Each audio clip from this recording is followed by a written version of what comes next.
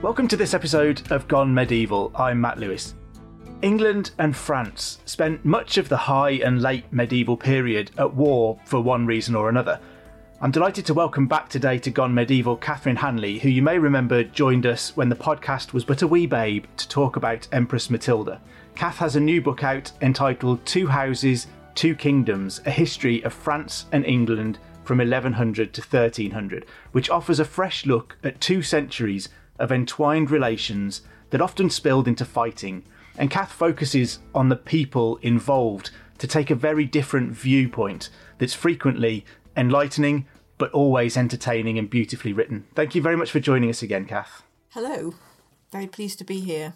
So the book covers the period from 1100 to 1300. Why do you think that was an important period to look at more closely? What is it about that period that drew you in? Well, it's such an important period for the development of both kingdoms. It was really the period during which France stopped being just a little loose collection of counties and duchies and became a real kingdom. And there was an awful lot going on in England as well. And the relationship between them, you know, they were fighting over Normandy and fighting over different bits of France and England. So it's just a really important period for the development of the kingdoms. And it's also kind of sandwiched in between the Norman conquest and the 100 Years' War, both of which get an awful lot more attention. So I thought it was time to bring out this important period in the middle. And the book is really the story of the people that are involved rather than it being about 2 states.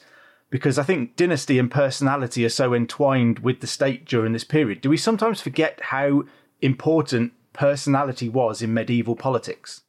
Yeah, I mean, I honestly think that we do. So this is an age where the king of each realm was the sole head of state. I wouldn't go as far as calling it absolute monarchy, but I choose to call it personal monarchy. So it's the person of the king is in charge. And his personality and his likes and dislikes can have an enormous effect on policy, domestic policy, international policy.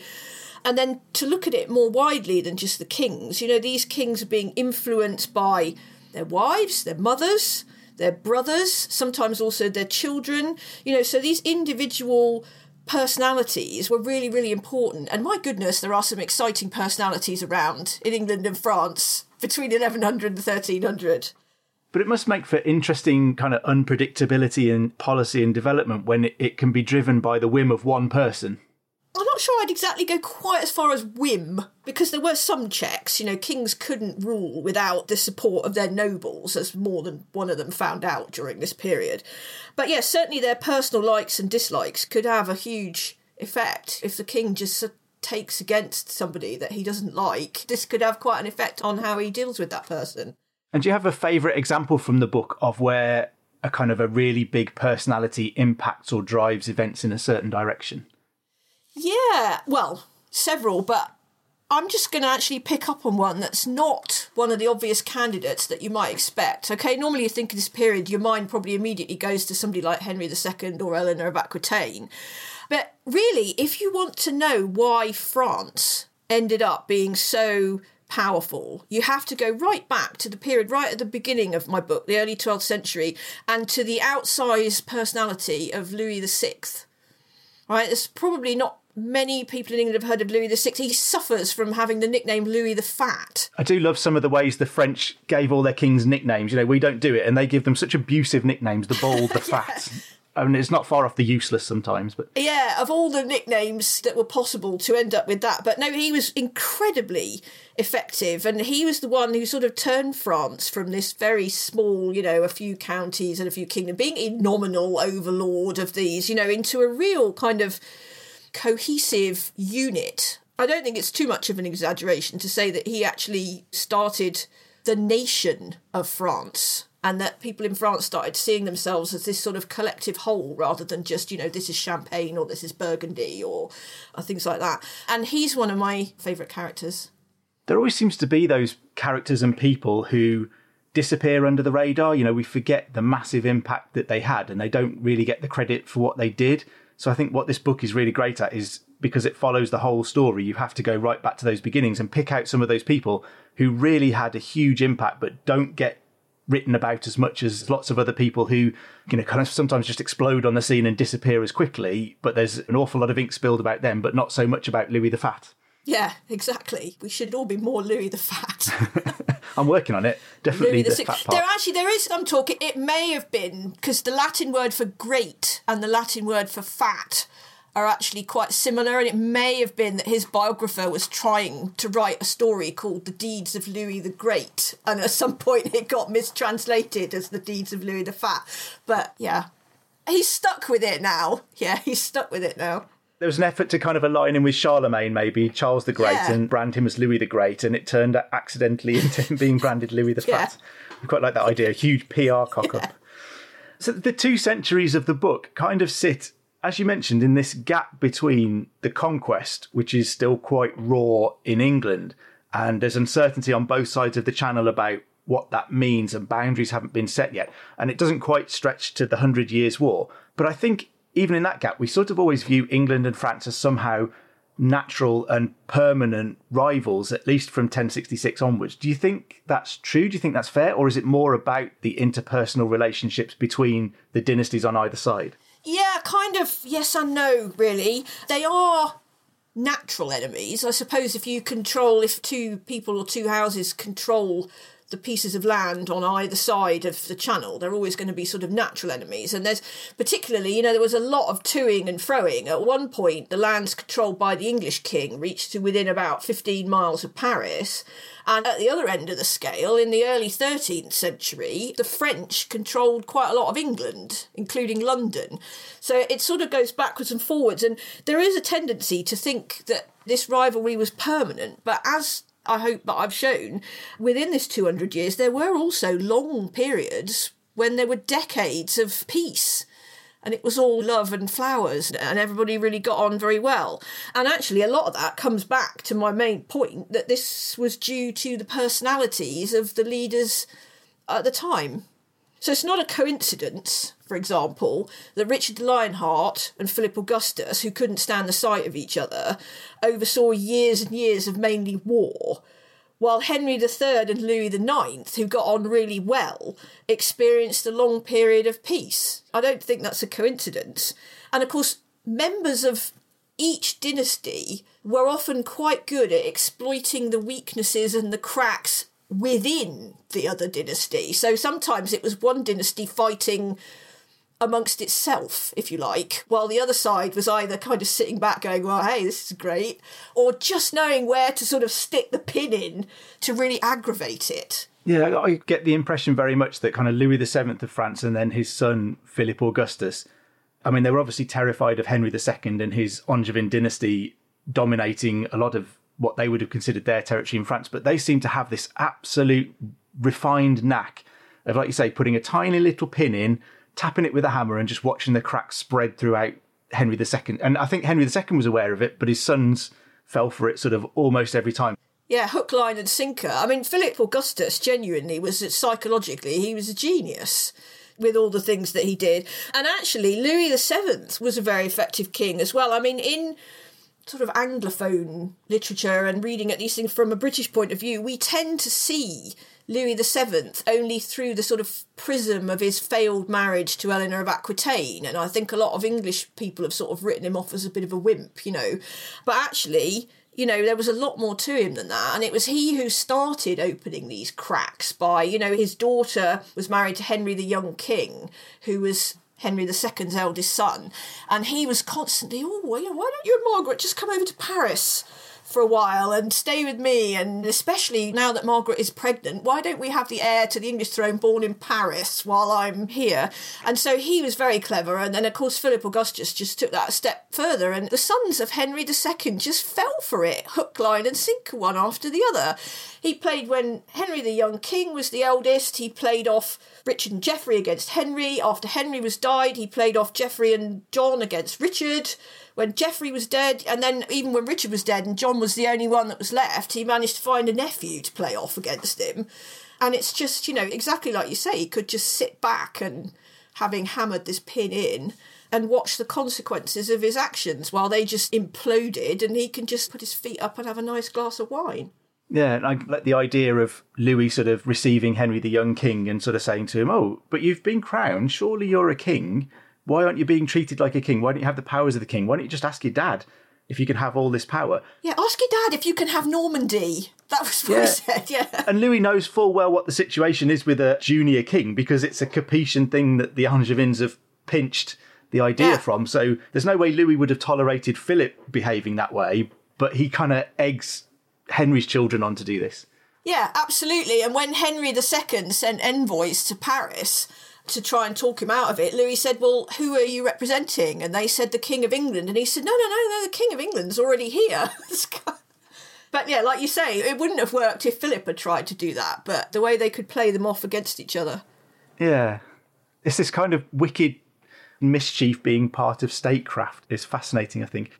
I think we're guilty as well of quite often viewing successful kings of England, if we have this Anglophile view of things quite often, as the ones who defeat the French the most. That's kind of how you define success quite often. But do you think this story of the kind of interwoven and personal relationships strip away that idea of conquest as a form of success? I'm thinking about what you mentioned earlier, particularly about Henry III and Louis IX having this really close, friendly relationship, sharing an awful lot of interests and a prolonged period of peace between the two countries that we ought to view as something successful today, but we don't.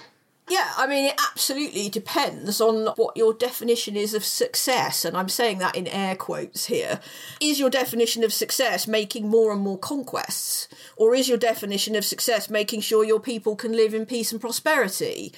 Because, yeah, probably the most, quote, successful king that appears in this book in terms of being loved by his people and overseeing long periods of peace is Louis IX. And although, yes, he did spend quite a lot of time on sort of crusades and things like that within France, he did spend quite a lot of time on the sort of boring administrative things. He oversaw a lot of things like judicial reform and administrative reform and wanted to make sure that the people of his kingdom could live in peace. I think it was he who introduced the concept of innocent until proven guilty into the legal system, actually, because in the earlier Middle Ages, if you were accused of something, you were assumed to be guilty and you had to try and find witnesses to prove your innocence. So, yeah, and he could fight when he needed to, but he didn't start loads of massive wars of conquest. And on the other hand, you've got somebody like Richard the Lionheart, whose idea of success is, let's go and beat a few more people up and see what other land we can take. Again, it comes down to personalities.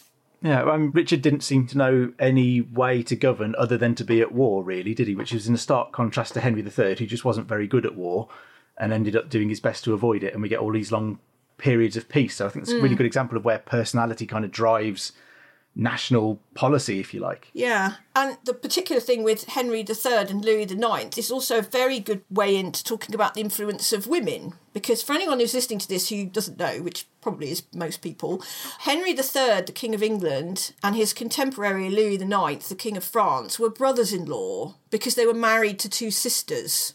And this had an enormous impact on the relationship between the two kingdoms, because suddenly there was quite a lot of, oh, why don't you come over to Paris for Christmas and we'll all have a lovely family time. And these two sisters had two other sisters who were married to Louis's younger brother and Henry's younger brother. So it was like this massive kind of family get-together. And we do see quite a lot of the things that these kings are saying at the time are things like, well, we need to have peace because the King of England is my brother-in-law and our sons will be first cousins when they're on the throne.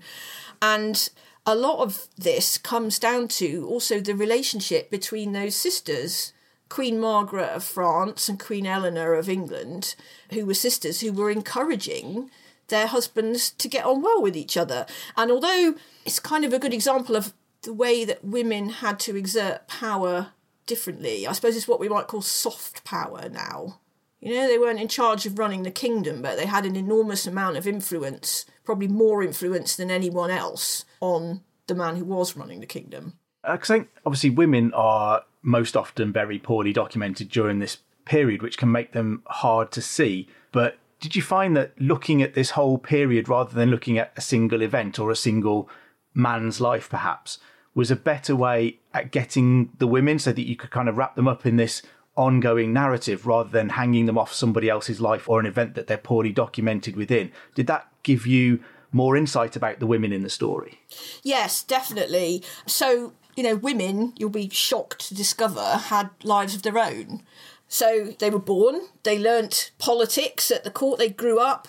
Some of them made political alliances, some of them ruled as regents or mothers or widows, and others influenced events in these rather more subtle ways. Now, it is, as you say, quite badly documented. You have to read the sources really kind of quite carefully and read between the lines and extrapolate little bits. But yeah, when you put it together, you can see that these women had a great effect on what was going on, either very obviously, in the case of somebody like Empress Matilda or Blanche of Castile or Eleanor of Aquitaine, but often in more sort of subtle ways. There were an enormous amount of women that I talk about in the book who would fight tooth and nail for the rights of their children.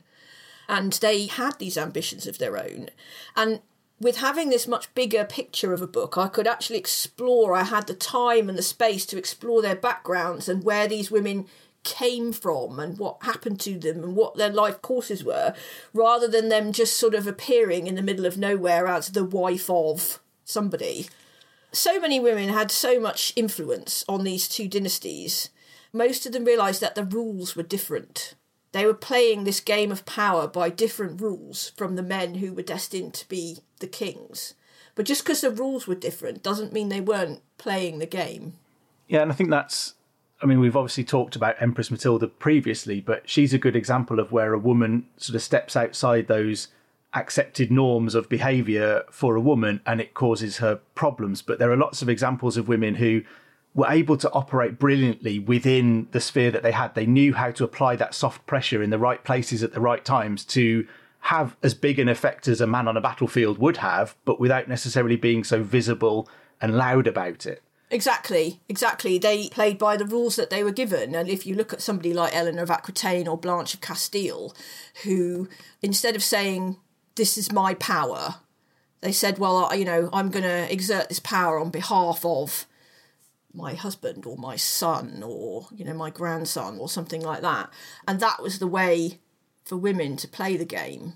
And I think danger of bringing it back to men here as well, but you can quite often see the impact of a change in a man when a wife has gone, particularly Edward I, I guess, right at the end of the period we're talking about. When his wife Eleanor dies, I think we see quite a drastic change in him.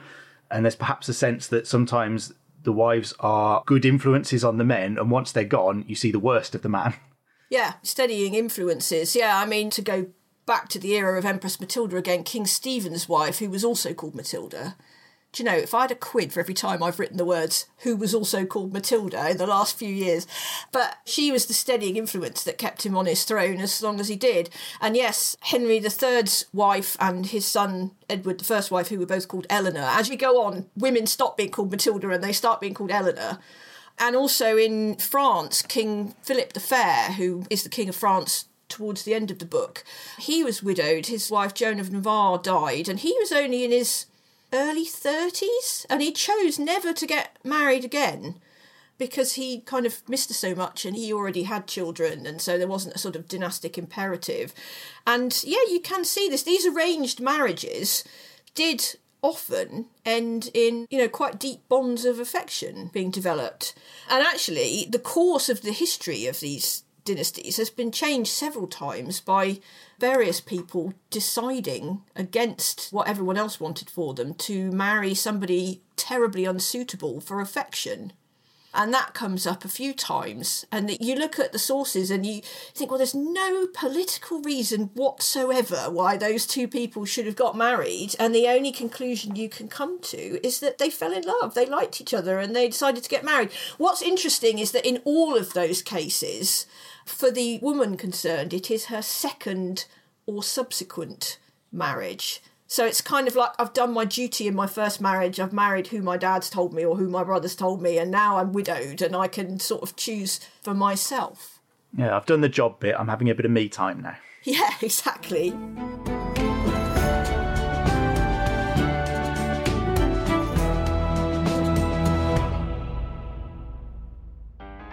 Did Edison really take credit for things he didn't invent? Were treadmills originally a form of corporal punishment? And would man have ever got to the moon without the bra? You can expect answers to all these questions and more in the brand new podcast from History Hit, Patented History of Inventions. Join me, Dallas Campbell, as I uncover what really sparked history's most impactful ideas. Each episode, I'll be recruiting the help of experts, scientists, historians, and even a few real-life inventors. Subscribe to Patented History of Inventions wherever you listen to your podcasts. So, you've got an idea for a business. The store of your dreams. There's just one thing to figure out. Everything. That's why Shopify's all-in-one commerce platform makes it easy to sell online, in person, and everywhere else. Sell on social media. Source products with an app to get that first sale feeling. It's the only solution that gives you everything you need to sell everywhere you want. So when you're ready to bring your idea to life, power it up with Shopify. Sign up for a $1 per month trial period at shopify.com/listen.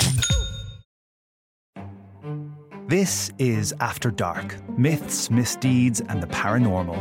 The podcast that takes you to the shadiest corners of the past, unpicking history's spookiest, strangest, and most sinister stories. I'm Maddie Pelling. And I'm Anthony Delaney. Join us every Monday and Thursday, and we'll take a look at the darker side of history, from haunted pubs to Houdini, to witch trials and arsenic-laced breakfasts. Follow After Dark, myths, misdeeds, and the paranormal wherever you get your podcasts. Brought to you by History Hit.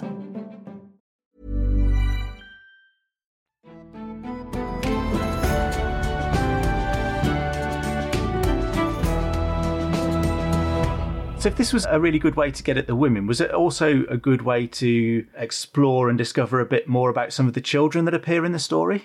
Yeah, so much of the story of these two dynasties and these two kingdoms in this period is the story of children. You don't realise, if you just look at names, you look at and you think Henry III, Louis IX, whatever, they're just like the names of kings. And then you look more carefully and you think, wow, these people were playing roles on the international stage at really young ages, and a lot of them were bereaved when they were young, or married when they were young, or crowned when they're young. And, there's only so many times you can write about a 14-year-old widow or a 12-year-old king or a 10-year-old queen before this kind of really starts to bring it home to you. I mean, even the very young, sort of your 10 and 11-year-olds, but quite a lot of the kings during this period were kings when they were in their teens. And you think, wow, what's it like to be suddenly told you're in sole charge of a kingdom with 4 or 5 million people in it, and you're 14? It's not, and orphaned. It's not ideal, is it? And the ways in which the childhood experiences of some of these individuals were shaped actually does give you a real insight into how they behaved later on. So just to take an example, I've sort of always considered Henry III to be a bit of a rubbish king. Sorry to all the Henry III fans out there. A bit sort of weak, a bit insipid. But honestly, when you understand the horrendous events of his childhood, his relationships or lack of relationship with both of his parents, and the knock-on effects of what happened to him with his father dying in those circumstances and his mother leaving the country straight away, and then it's like, oh, well, you're the king now. How old are you? 9. And the knock-on effects he had later on, actually, with his wife and his brother and his brother-in-law, you can actually see kind of what he was up against. He didn't appear fully formed as an adult. He had all these experiences when he was a child, and when you really take all that into account, you can see that actually he did no worse and probably better than you might have expected. And there are several examples of things like that, and I've got a new respect for these people when you hear what sort of trauma in their childhood that they've had to overcome. Yeah, I think, as you say, we see their names on paper and it's easy to forget all of these things that they went through, that they were people just like us. They go through things, and those are the things that form them and affect them. So I think in Henry III, you see someone who becomes a really committed family man. He's almost the antithesis of his father, because, his father's left the kingdom in a complete mess. his mother, like you say, she pretty much abandons him as soon as his father dies, and he's left with a French invaded kingdom, half of it out of his control at the age of 9, not knowing what to do. With 4 younger siblings to look after as well. Yeah, and so you have to think that has an impact on the man he grows into. And I think sometimes the most impressive thing about Henry is just that he dies with the crown still on his head. Of all the child kings that England have had during this period, probably the only one who dies with the crown on his head. Yeah, absolutely. And the other thing is that what I learnt, as I was writing this, is as we look back on events, it's quite tempting to look at it as though the events as they happened were in some way kind of preordained. But actually, these people were living through these events as they happened, and the choices that they made, history could have gone that way or this way, or, and the fact that it ended up going the way that it did is because of the choices they made. And sometimes they were living through things that we don't really think about now. If you look at the list of monarchs of England, you see that Edward I was followed by Edward II, who was his son. And you think, fair enough, that was probably quite straightforward. Edward II was his parents' at least 14th child, and may even have been the 15th or 16th child. And his mother gave birth to 10 or a dozen daughters and 3 elder sons, all of whom died between the ages of about 6 and 10. And Edward I, quite apart from forcing his poor wife to have child after child after child, which can't have been much fun for her, but he was really, really having to give consideration to what was going to happen if he died without leaving a son. And the question of, female inheritance of the throne was going to come up. If he died without leaving a son, was the throne going to go to his eldest daughter and her heirs, or was it going to ignore all them because they were women and it was going to go to his brother? And this is all disguised in this list of Edward I was followed on the throne by his son Edward II. But these were real people living through these real dilemmas at the time. Did you find that focusing on the relationships between the dynasties of England and France offered a different perspective on the events of those 2 centuries, rather than looking at an individual or a pivotal event? Yeah, it gave me much more of a chance to just look at the bigger picture. So before this, my last 2 books were both biographies of individuals, Louis VIII of France and Empress Matilda. But these individuals, they didn't exist in a vacuum. They were the product of everything else around them. And it's when you get to look at the background of anyone, not just Louis VIII or Empress Matilda, but anyone, they didn't exist in isolation. And looking at this bigger picture, you look at the whole background and how there was all this build-up to what happened. And suddenly you go, that's why that happened. Because you understand it more, because you've got this much bigger picture. And because it's not just the kings and queens, it's their brothers and cousins and their nobles and their churchmen, and it all just builds up to the way things happened, and it just gives you the chance to understand it much better than just looking at one person in isolation. Is there a good example you can think of where a relationship between perhaps 2 individuals changed your perspective or your view on something that happened? Yeah, you've got to kind of go back a bit to sort of Philip Augustus and Richard the Lionheart here, because, so for example, when they went on crusade, they were supposed to be allies. They were supposed to be going together and fighting for the glory of Christendom and all the rest of it on the same side, but they just hated each other and they just couldn't do it. And Philip was always thinking about what was best for France. Richard was always thinking about what was best for Richard. And they just couldn't do it. And it's interesting to sort of speculate, if you'd paired them up with different contemporary kings or rulers, how it might have worked really, really differently. If you'd paired Richard the Lionheart, for example, with his good friend Sancho VII of Navarre, who was his brother-in-law, Berengar of Navarre's brother, and incidentally 7 feet 3 inches tall, as I found out during the course of my research, and a famed warrior, if you'd put those 2 together on a crusade, things would have turned out very, very differently.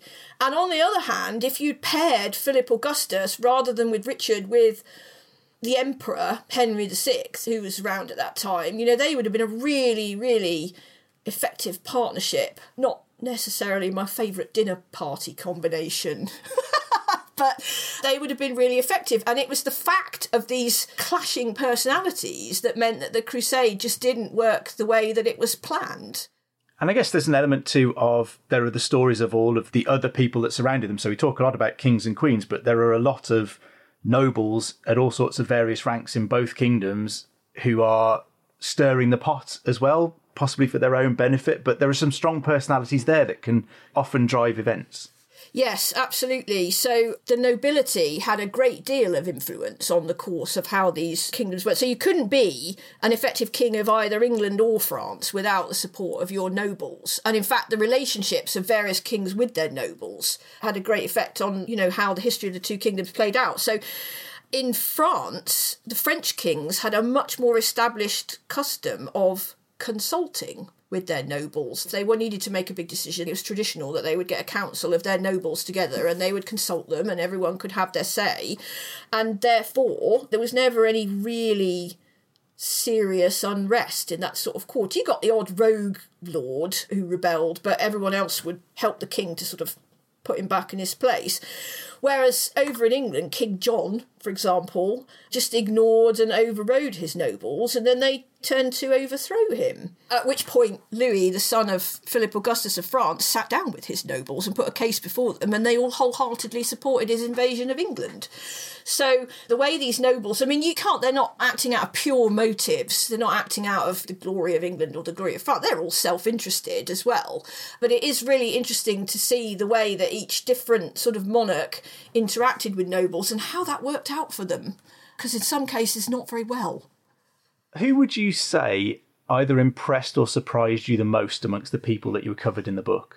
I'll go through them very, very briefly. Okay, 2 men, 2 women. Not the obvious candidates. Okay, first, William Clito. Hands up, who's heard of William Clito? He was the eldest son, I know you have, he was the eldest son of William the Conqueror. And therefore, you might think, a reasonable candidate to sit on the English throne.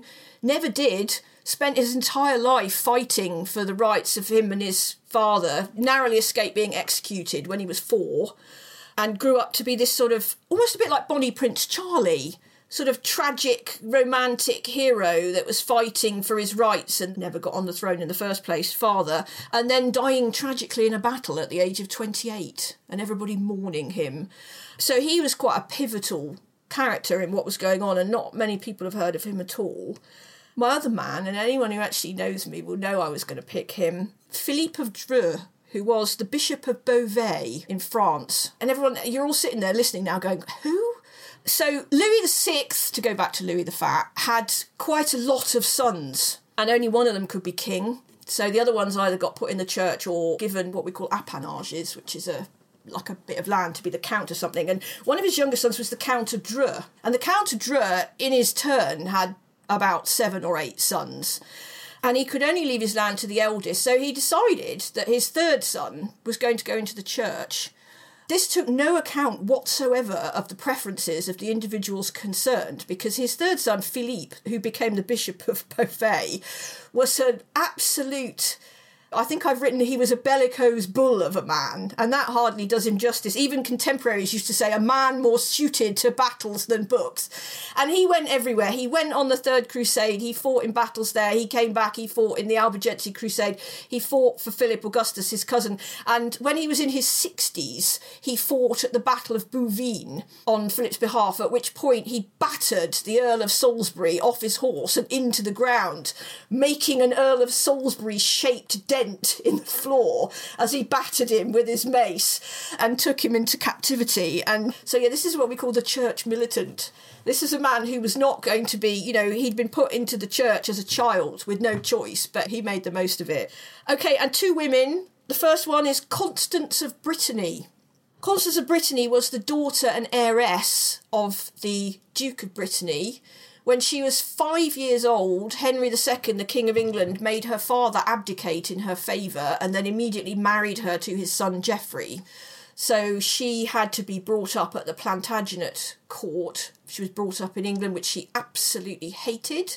She was determined to get back to Brittany, to exercise her rights. She finally did. She and Geoffrey, when they were in their 20s, went back to Brittany.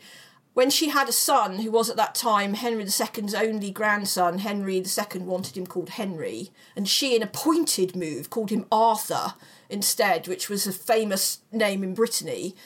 And when Geoffrey died, she fought over and over again for her son's rights. She ended up being kidnapped, imprisoned, attempts at being deposed, and she fought through it all, incidentally marrying, when she married for the third time, with a completely unsuitable man that she married for love, and fighting continuously for her children, and then unexpectedly dying at the age of 40, which threw all Arthur's prospects into oblivion, unfortunately. But she just didn't give up. Her whole life, she didn't give up at all. She's one of my favourite. And finally, Blanche of Castile. Blanche of Castile was married to Louis, the son and heir of Philip Augustus of France, when she was 12 years old. He was 12 as well, actually, so it wasn't too bad. And she grew up, she fought on his behalf, she raised troops. When her husband Louis VIII died, she was 39 years old.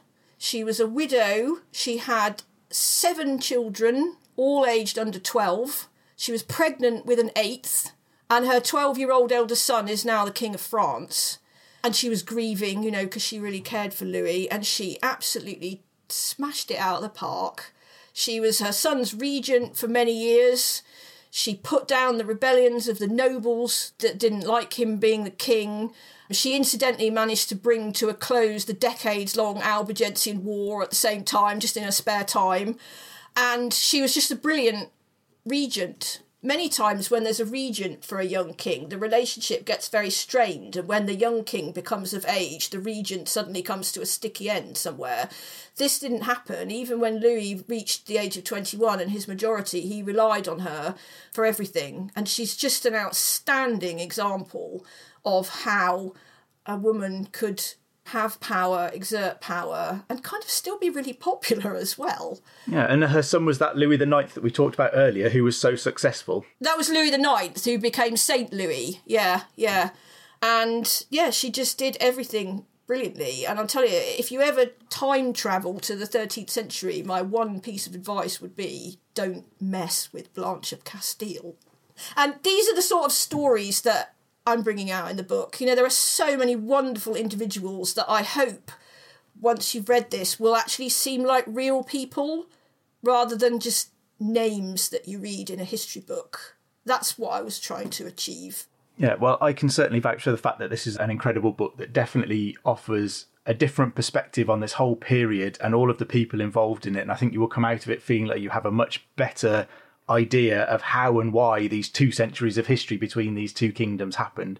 I think it really is a wonderful book. So thank you so much for joining us again today, Kath. Thank you for having me. 2 Houses, 2 Kingdoms, A History of France and England from 1100 to 1300 is out now in the UK from Yale University Press and is heading to the US on the 9th of August. So grab yourself a copy and explore the lives of some of these fascinating people with Kath. You can join Dr. Kat Jarman on Tuesday for another brand new episode. Don't forget to also subscribe wherever you get your podcasts from and to tell all your friends and family that you've gone medieval. If you get a moment, please drop us a review or rate us wherever you listen to your podcasts, including Spotify now. It really helps new listeners to find us. If you're enjoying this podcast and looking for a bit more medieval goodness in your life, then please do subscribe to our Medieval Mondays newsletter. Just follow the links in the show notes below. Anyway, I'd better let you go. I've been Matt Lewis, and we've just gone medieval with History Hit.